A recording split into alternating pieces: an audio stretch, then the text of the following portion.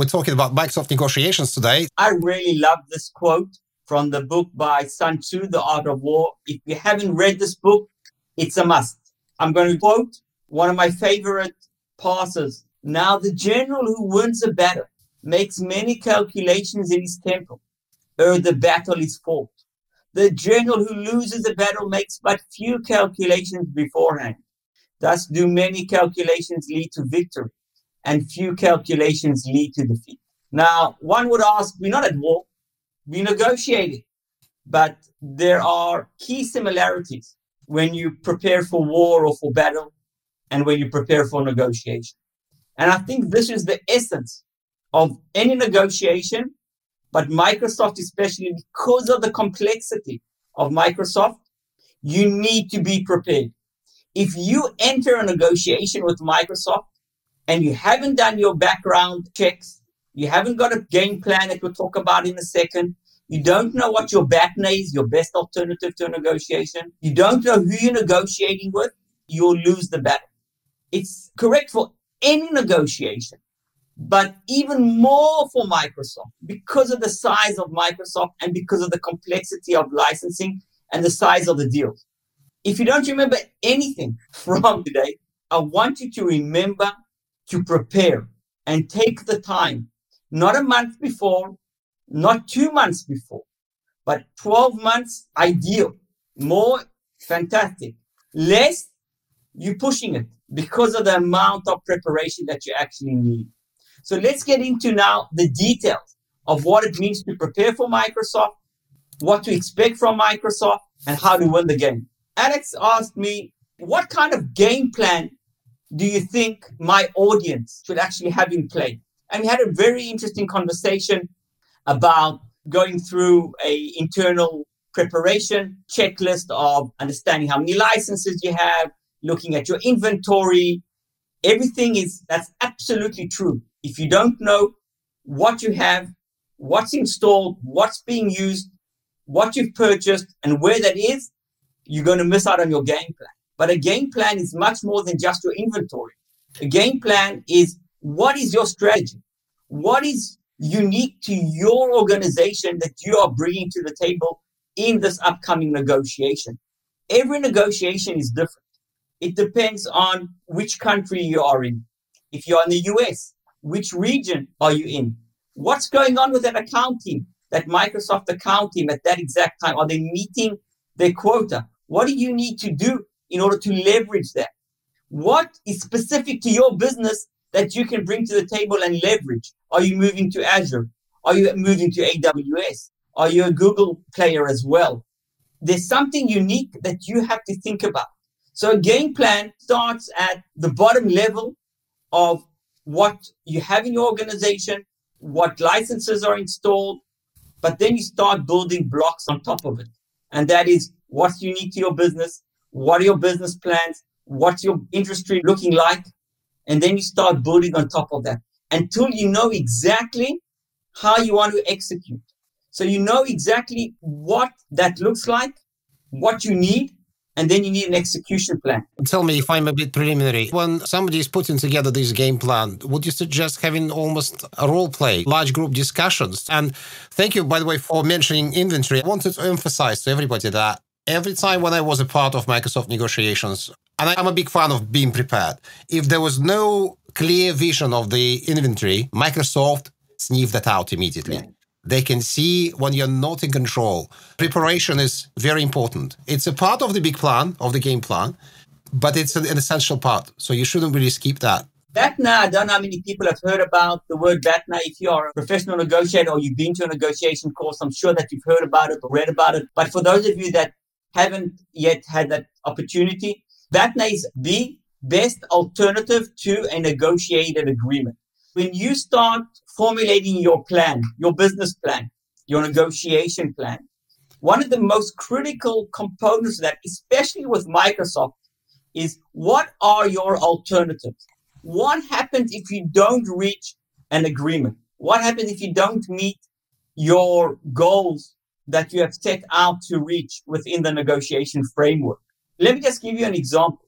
If you want to move to E5, Microsoft E5, Why? Because there's one security component, maybe EDR or another component that you really want, but there's a price that has to be met. Otherwise, it's going to be out of your budget scope. So what is your alternative? What's your best alternative if you don't reach that price mark that you need for E5, for EDR? Have you looked at alternative products? Have you looked at any competitive companies? Have you started to do something in that direction? A BATNA could be, what is your alternative for Microsoft EDR? And you need to prepare. You can bring that as leverage to the negotiation table. It gives you the confidence many times that you've actually got an alternative. Because if you are negotiating, especially with Microsoft, where it looks like that the game's already been set, and you don't have that confidence that you have an alternative, you'll negotiate like you don't have an alternative. Microsoft will understand that. They'll feel that. You need to sit down and understand what your BATNA is. If it's instead of moving a certain workload, your SAP workload to Azure, make sure you've got another game plan of moving SAP maybe to AWS. Maybe you want to start a pilot of AWS within your environment prior to engaging Microsoft in a negotiation. So you've got an alternative for that very specific workload. Now that's very powerful. Without that, you are negotiating with a handicap. You've got your BATNA and you've put together a game plan where you want to go, what are your objectives, how are you going to play the game. Remember, when you're negotiating with Microsoft, sometimes it looks like you're negotiating with this giant, huge corporation that is impossible to actually do anything more than just ask for a discount or to receive some benefits. And even that, at times, you feel that I can't. They're so big. They've set the rules of the game. But you need to keep in mind that when you're negotiating with Microsoft, behind that big corporation, if you unmask them, there are people. There are individuals. There's an account manager. She might be new to the company. She might only have a handful of accounts that she's managing. And if that individual, that account manager, doesn't meet her specific goals at the end of the quarter, meaning if she doesn't get your account to sign on time, she's going to miss her quota. That means it doesn't matter how big Microsoft is, for that individual, you are everything. You, the customer, mean everything. She or he will need to meet that target by providing you with the best service and best agreement they can. So it's all about unmasking what are the needs behind it, who you are dealing with, what motivates them. You need to do research. You need to understand who your account manager is, who your technical reference or technical account manager is as well. You need to understand who manages the team, who is the licensing manager, who sits at the business desk.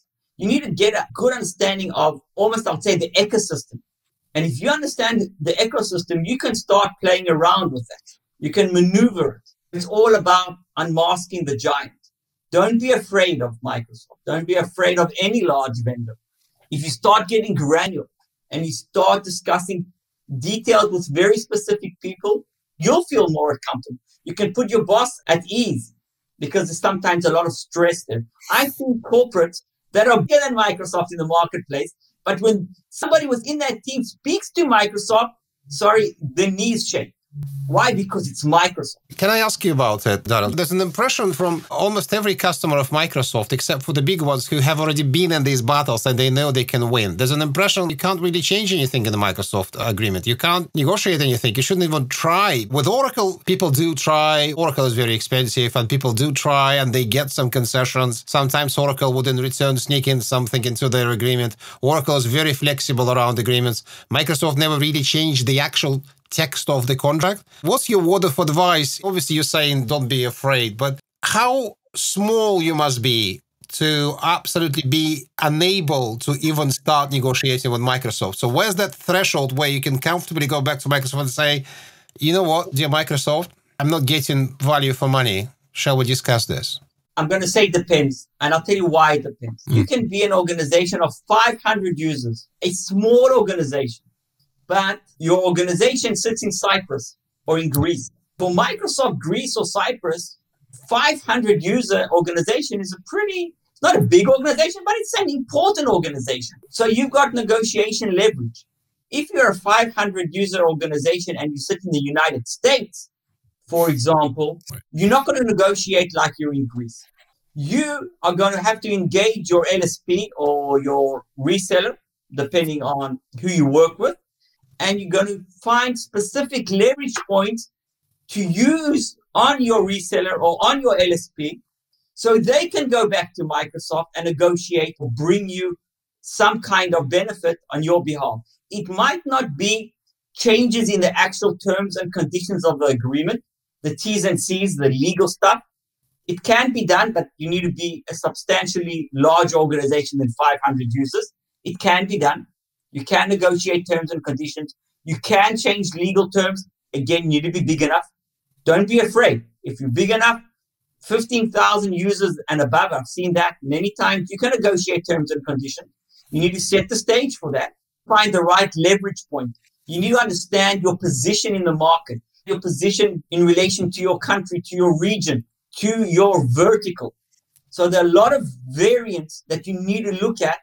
It's not one size fits all. There are people, obviously in Microsoft, who have their own quotes and targets. And I was told, for instance, that if an account manager doesn't meet their targets, they could be even fired from Microsoft. It's a pretty brutal culture, although it's a friendly company. But if you're not meeting your targets, why would we keep you? That's what I was told. I've never worked for Microsoft. What I noticed is when I started working with larger accounts is that the relationship with those account managers never stops.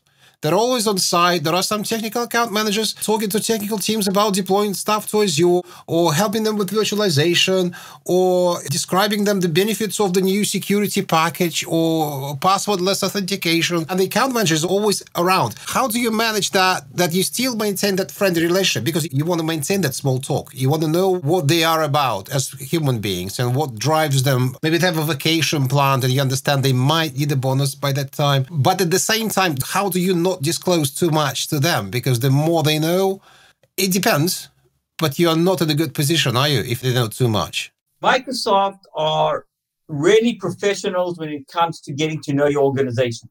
Usually they have multiple sources of information coming in from various people, either within their partner ecosystem or within the account team that are working within the organization.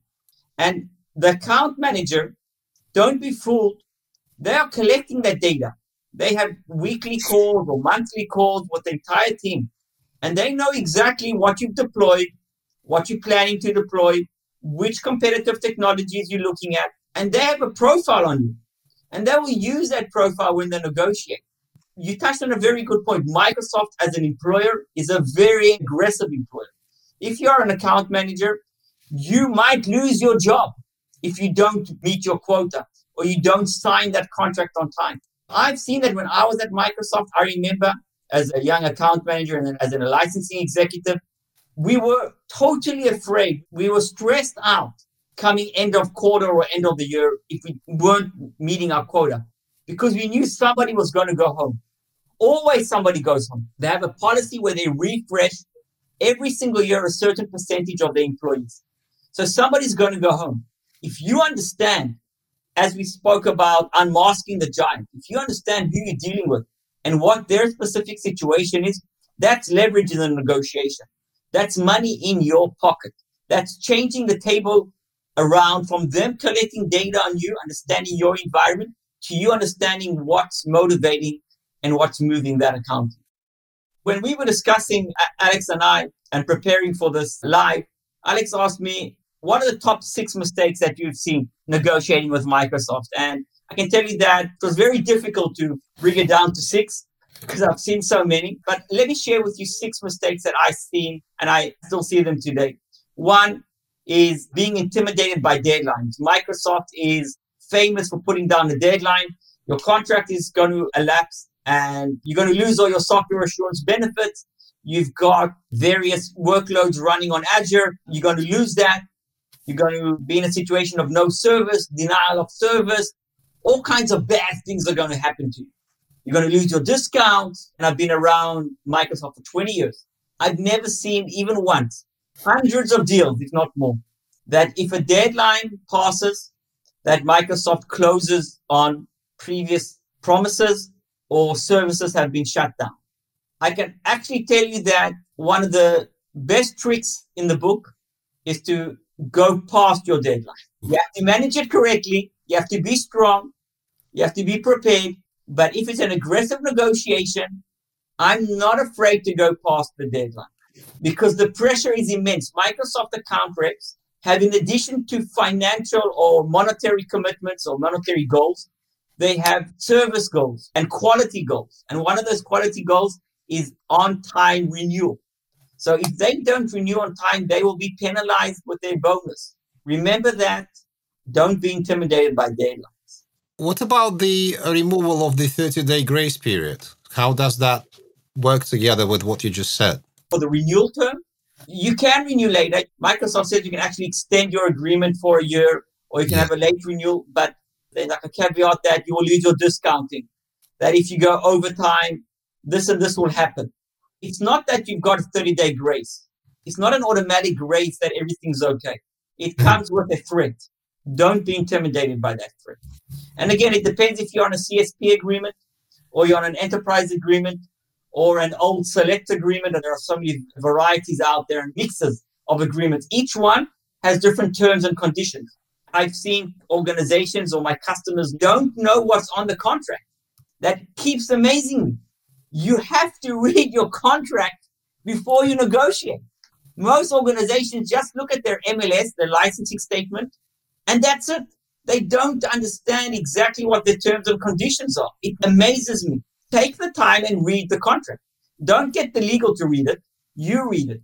You'll learn some amazing tricks or opportunities that the agreement provides you. Going to number 2, letting Microsoft go directly over your head, especially in large organizations and complex and tough negotiations. They go over the negotiation team. If they're negotiating with procurement or with IT, depending on the organization, with how it's set up, almost always, they have a executive sponsor within Microsoft, and that executive sponsor will go to somebody with C-level title, and they will circumvent the negotiation team. You need to be prepared for that. You need to make sure beforehand you know who that sponsor is, and you need to prepare your executive team. That's what's going to happen. That's part of your game plan. Because if they go over your head, you're leaving money on the table because they will take you by surprise and they will lead the negotiation. That's a very important point. I'd like to concur here as well. I have seen instances, not only with Microsoft, especially with nasty vendors like Oracle, when the negotiators would go to the top level, take a C-level person to a restaurant, and if they're not prepared, they would basically sign or agree to sign a deal at that meeting in the restaurant, and then come back and say happily, guys, I've just stricken a fantastic, brilliant deal, the deal of the century. And once in London, I've seen a person almost having a heart attack because they've spent months and months preparing. And what the C-level person signed was not even close to what they were preparing. It was the opposite and was actually a very bad deal. Completely not what they wanted to have. I think that's a key suggestion that you just said. You need to prepare your C-level people. If that happens, be very vigilant and don't sign anything. What I like about Japanese culture is in the Japanese culture, decisions are never made during the meeting. There's always homework. And I think that's the best advice that I would give to any C-level person in regards to Microsoft. Listen, write down, say, okay, we'll come back to you. And then go back to your negotiating team and say, this is what we've discussed. You may like it. You may say, I really like this solution. Shall we review it? I think that's really good advice, Alex. So moving on to the third point, and that is getting confused of the role of your LSP, your service provider. The LSP comes through as your partner, as somebody that's on your side. They have your best interests at hand. I just want to put a slight dent in that conception. They have their own interests, and they first of all have Microsoft's interests at hand. They are a Microsoft partner. They have quotas from Microsoft. In the back end, if you're not aware, they are compensated by Microsoft on each deal closed. They are compensated on certain products that go into the agreement as well. So if Microsoft is promoting a specific product, your LSP has an incentive to get that product embedded within your organization, within your agreement. You don't know if they have a back door to Microsoft. I've been in negotiations where the LSP was brought in to confide with, and they had a back door to Microsoft, the LSP, because they had the same agenda. So watch out for the LSP.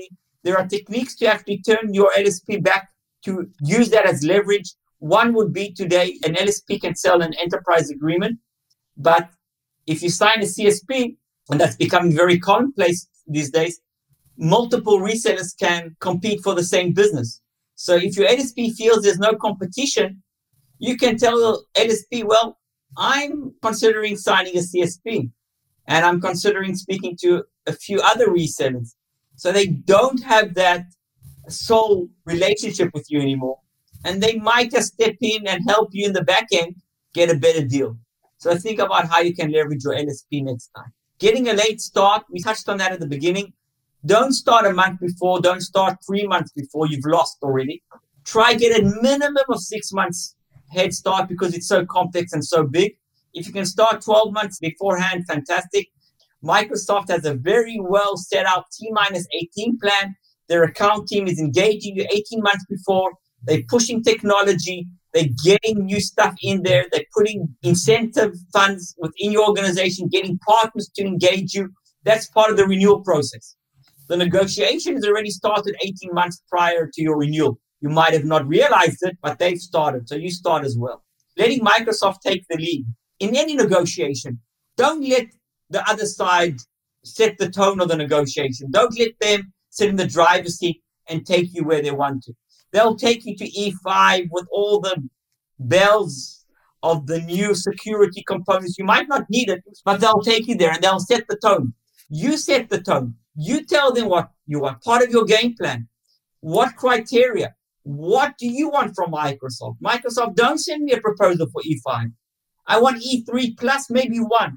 Don't start off with E5. You won't be able to go back. Very difficult. So don't let them lead. You lead your negotiation, your company, your project. Number 6, sending Microsoft raw data. Okay, this seems like really trivial stuff. You might not do it, but I can tell you that maybe somebody in your IT department, some low-end, technical guy, has a good relationship with the Microsoft technical account manager with one of the partners, and they're just sitting over coffee, and they've opened up the Flexera or License Dashboard or Snow, whatever. They've opened up the dashboard, and they're looking at Active Directory numbers and the number of deployment of Visio and what's happening with your newer state in SQL Server. Your data is leaking. That is fueling Microsoft and giving them an advantage. So it's not only about sending in an email your raw data. It's about making sure your technical team is not sharing anything and that the wrong people don't have access to your information because you want to control the flow of information. I'm not saying keep secrets and don't have a full disclosure or be under license. But if you are cleaning up your environment or you're going through a large project of moving or downsizing or changing your server environment, you don't want Microsoft to know that. You want to do it slowly. It might take longer than you thought. You don't want to give them any leverage. Look out for leakage of data. It will put you in a bad situation when that gets out. And it gets out. I've seen it multiple times. Yeah, I've seen data leaking through low-level relationship between a techie from Microsoft and a techie from a company, and they would have some really good friendship. You must remember that that person still works for Microsoft, and he may be interested in selling you more, and he may be even not even thinking about selling you more. He could be very excited about the new technology, and now he's seen or she's seen that there's an obvious setup to sell you that. You're missing something vital from their point of view. Therefore, that's going to be not just pushed towards you. They will know why, and they will know your pain points, potential pain points, not necessarily the pain points you realize. Control your information flow, obviously. So Microsoft culture, this is really overlooked, highly overlooked. I know we've got people on from Europe, US, around the globe. When you're local or you're outside the US, you think you're dealing with Microsoft Belgium or Microsoft South Africa. And you think this is a South African mentality, or it's a Belgium or Netherlands mentality. And you act as you would in your own culture. There are vast differences in culture negotiation, vast. But you need to remember, Microsoft is an American company managed by Americans. It's American culture. It's a different set of doing business. From one perspective, it's much more aggressive when it comes to negotiation from pricing perspective, where I've seen Europeans, large organizations, mainly discuss legal terms and conditions and usability, where the Americans are very open and comfortable aggressively discussing pricing and discount and terms and conditions of payment and more and more. So one, you need to understand that you're dealing with an American culture. I could speak an hour just about the differences between cultures in how you deal in the US, how the hierarchy is compared to somebody in Japan, how they conduct the business, how Microsoft works with business desks, where it's accumulated to regional business desks and then goes up to the US business desk if it's needed.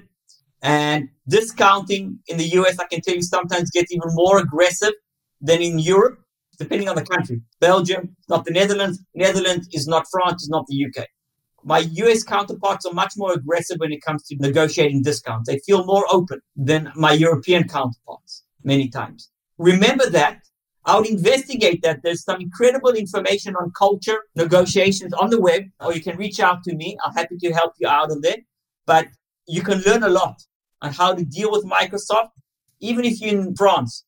You can talk with somebody in France, but imagine that person has got an American boss. That's who you're actually negotiating with. Keep that in mind. Say you're in Cyprus, you talk to the local account manager, so your deal is still approved by the States, isn't it? Many times it goes up to the regional desk. It could be in Turkey. It could go to Ireland. They've restructured a bit, so Ireland has a business desk that takes care of Europe. But if it's a really big deal, it will go all the way to the US. And in Ireland, the people that are managing the business there sometimes are Americans. Or the rules, the empowerment rules, something that you remember, Microsoft has empowerment rules, are set up by the corporate, by US corporate. It's not local. It's corporate America. Shadow negotiators and empowerment holders. I myself have been a shadow negotiator for 15 years plus. Many times when I work with customers, I work in the back end. I call it in the shadows because nobody really knows I'm there. It works really well. But you must remember that when you're negotiating with Microsoft, there's somebody in the shadows behind your account team that's actually pulling the strings. That's why I want to talk about shadow negotiators. Shadow negotiators can be consultants on your side, but many times the people that you're negotiating with aren't actually the decision makers. There's somebody on the Microsoft team that is actually the shadow negotiator and actually pulling the strings and making the decisions. Going back to the beginning of the presentation, when I spoke about unmasking the giant, that's part of unmasking the giant. Empowerment holders are not only decision makers, because Microsoft has a very well set out empowerment list. Each one has a different set of concessions that specific people in the organization can actually provide. You can look at them as decision makers, but they're not usually decision makers. Sometimes they just sign on the block. So Microsoft's team has to provide a really good business case. So you need to help the Microsoft team with that business case so they can articulate and be your agents, your ambassadors within the organization to get to those empowerment holders if you can't, and represent your best interests. Put yourself in their shoes. This is an exercise that I recommend to do all the time. I recommend doing it at home with your spouse as well. Imagine that you are an account manager and you've got a quota. You might lose your job. You might not get that bonus that you want. Huge, immense pressure. So put yourself in their shoes. Try and vision yourself selling to yourself. That will set a psychological framing of what they are thinking and how they are thinking and how they are approaching the negotiation. It's a bit of a mind game that you can play with yourself. Take your notepad and write down 10 things that you think they are thinking about, your account team's thinking about when they're planning your negotiation. Very, very powerful. Imagine that you've actually negotiated this deal and their promises have been made. Some of them have been verbal. Some of them have been in emails. Others are in the actual proposal. And then Microsoft comes back and provides you with their vanilla agreement with the pricing, and they say, sign here. And you ask them, okay, where are all those great benefits that you promised? Incentive funds, migration assistance, special terms and conditions on audits. They promised you they won't audit you in the next 12 months. We'll take care of you. Don't worry. Nobody's going to audit you. But it's not in the contract. If it's not in the contract, it doesn't exist. No side letters, no verbal commitments. If it's not in the contract, it doesn't exist. I've seen issues with, for example, future pricing. So you want to lock in a future price for a product that you know that you're going to be heavily rolling out, or maybe new technology that you want to purchase at a later stage, additional SQL Server licenses. And you got a 25% discount on SQL Server, specifically in your agreement.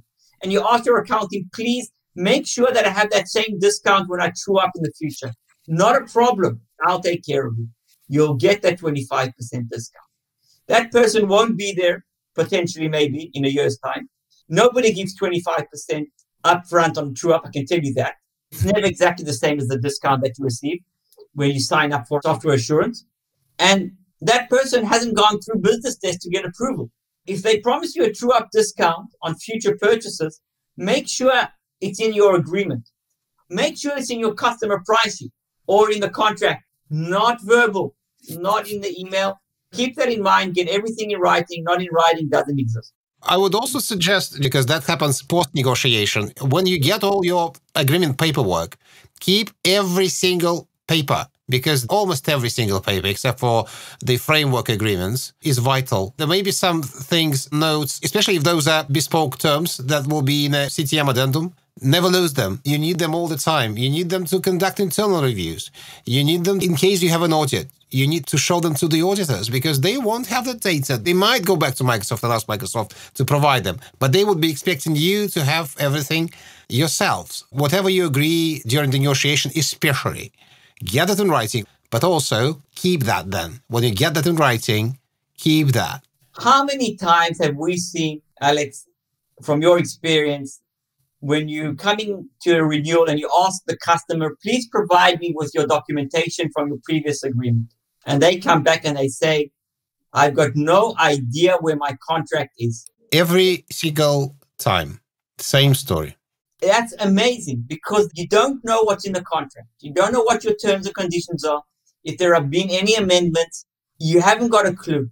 It's so basic. What I've seen is that when the contract is signed, it goes into a file, virtual file, and all the benefits that are within the contract are not even realized.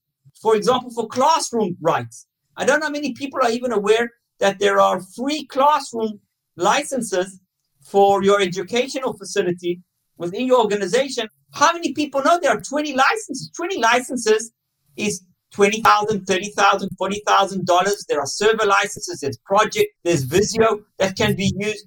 Nobody actually knows that. And they go on and they pay another $20,000. Let's just give Microsoft money.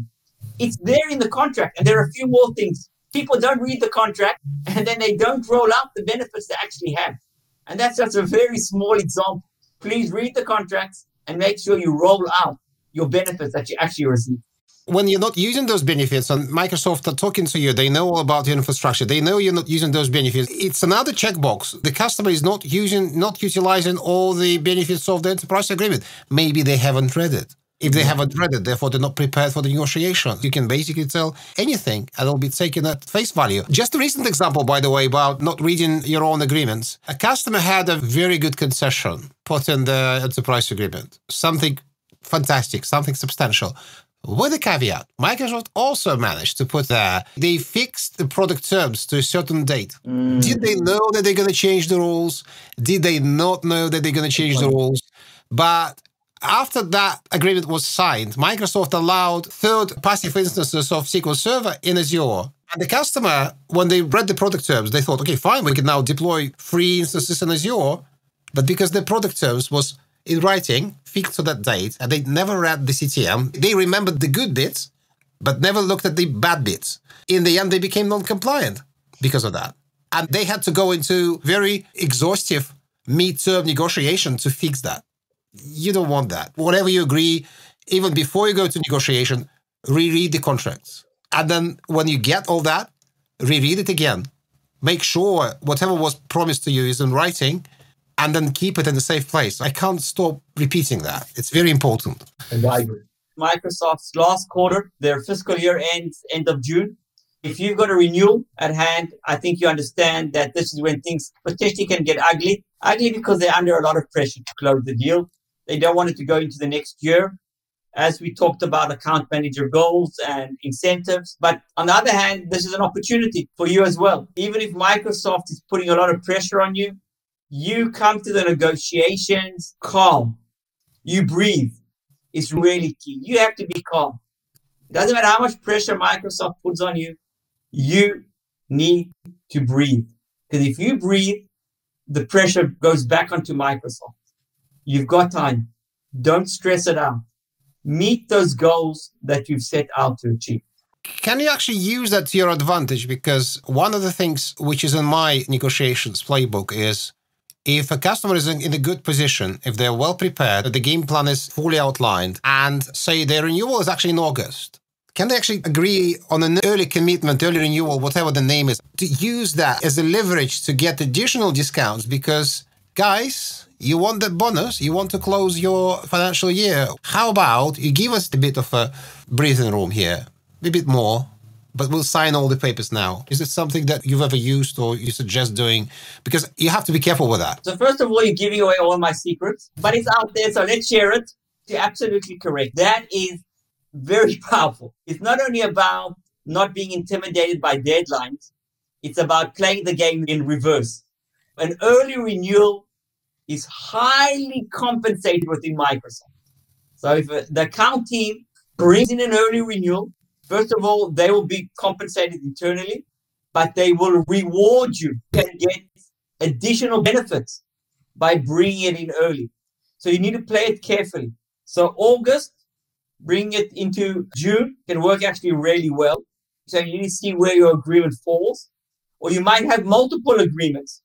Or you have gone through a merger and acquisition. We haven't even spoken about mergers, acquisitions, spin-offs, where things get really interesting, where you have a couple of agreements and they have different end dates.